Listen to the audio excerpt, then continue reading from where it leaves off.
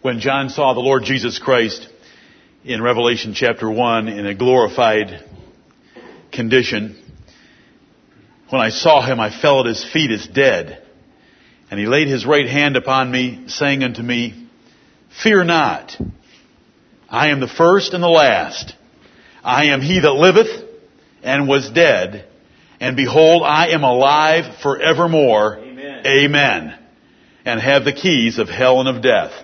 We are thankful that the keys of hell and death are in the hands of the Lord Jesus Christ. Yes. Those are the best hands to have those keys in. There's no other hand. You don't want it in the hands of a pastor, a parent, a grandparent, a doctor, a president. You want it in the hands of the Lord Jesus Christ. Amen. The keys of hell and of death.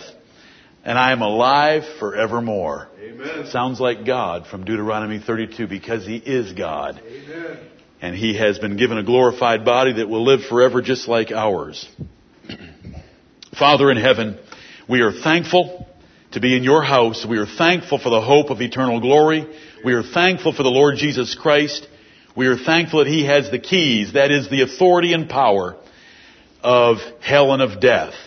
We gladly commit our souls unto Thee as unto a faithful Creator through the hands of our faithful mediator, the Lord Jesus Christ, in whose name we pray.